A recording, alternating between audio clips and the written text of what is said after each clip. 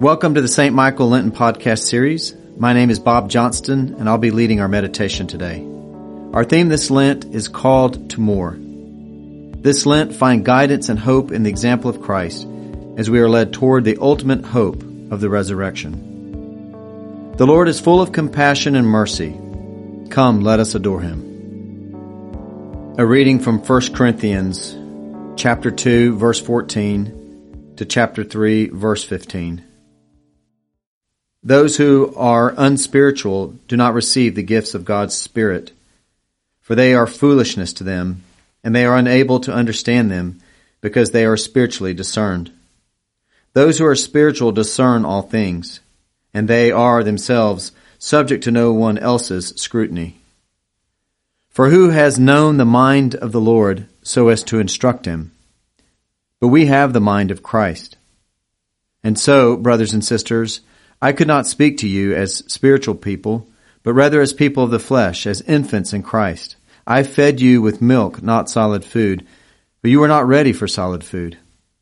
Even now you are still not ready, for you are still of the flesh.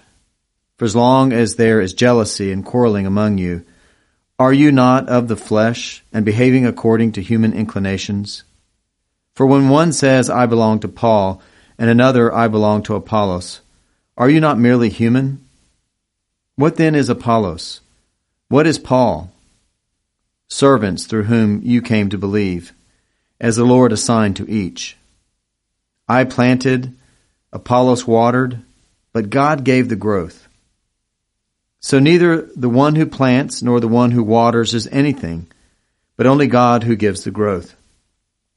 The one who plants and the one who waters have a common purpose, and each will receive wages according to the labor of each. For we are God's servants, working together.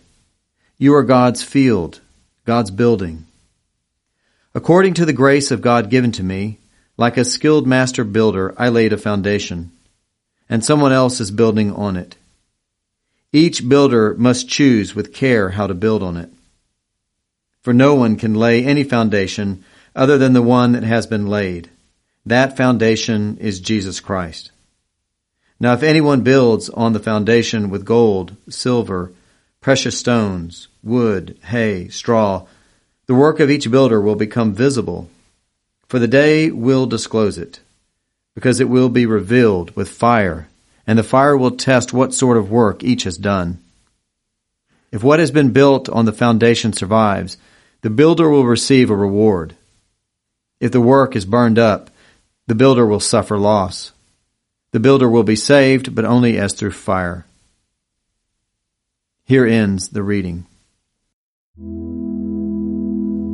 Perspective matters. A number of years back, in celebrating one of the anniversaries of the Allied invasion of Normandy, which began the historic World War II battle to liberate continental Europe from the Nazi control, many of the major television networks ran anniversary programs that included interviews with aging veterans. One of the programs paired two contrasting interviews back to back. The first interview was with a Marine who had landed on Omaha Beach.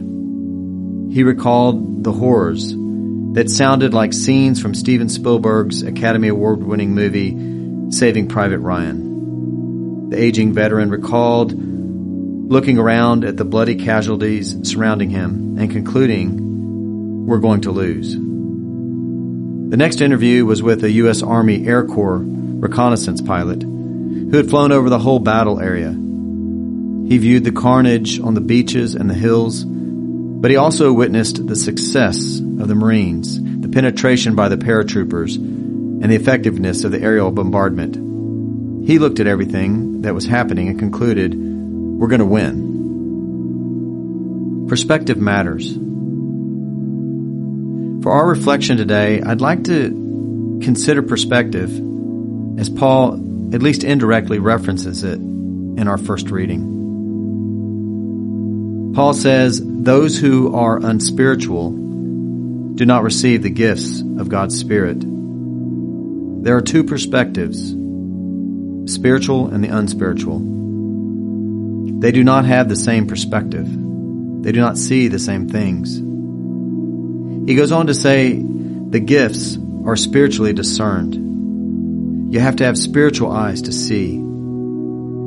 He continues saying those who have spiritual connection have the mind of Christ. They have God in them, directing them, pulling them, urging them. He suggests that they are still working, the people he's writing to are still working on getting to a spiritual perspective. He says of his previous time with them, they were not able to receive it. And even now, they're not able to fully receive it.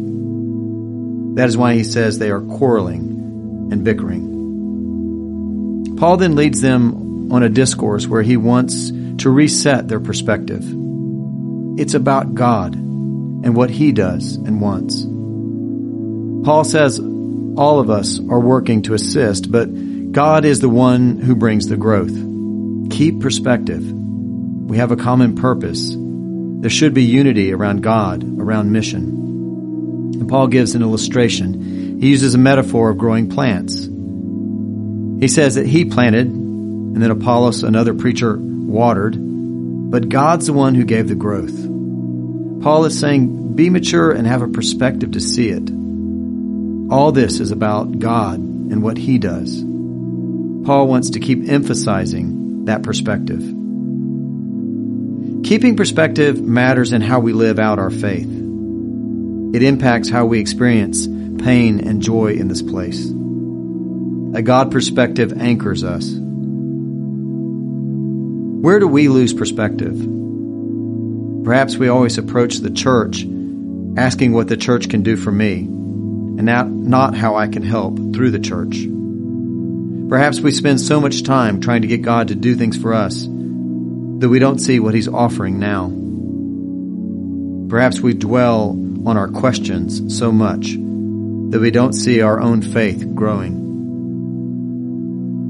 This Lent, what would it take for us to go deeper? To have a more focused spiritual perspective? To see more? To grow more? To ask God through the day, what's next? Let us pray.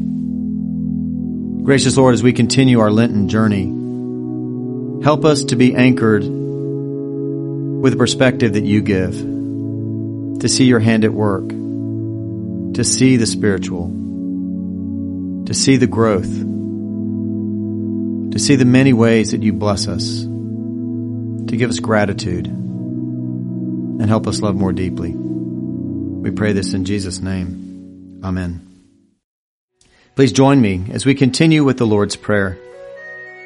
Our Father, who art in heaven, hallowed be thy name. Thy kingdom come, thy will be done, on earth as it is in heaven. Give us this day our daily bread, and forgive us our trespasses as we forgive those who trespass against us. And lead us not into temptation, but deliver us from evil. For thine is the kingdom and the power and the glory, forever and ever. Amen. Almighty God, whose blessed Son was led by the Spirit to be tempted by Satan, come quickly to help us who are assaulted by many temptations. And as you know the weaknesses of each of us, let each one find you mighty to save. Through Jesus Christ, your Son, our Lord, who lives and reigns with you in the Holy Spirit, one God, now and forever. Amen.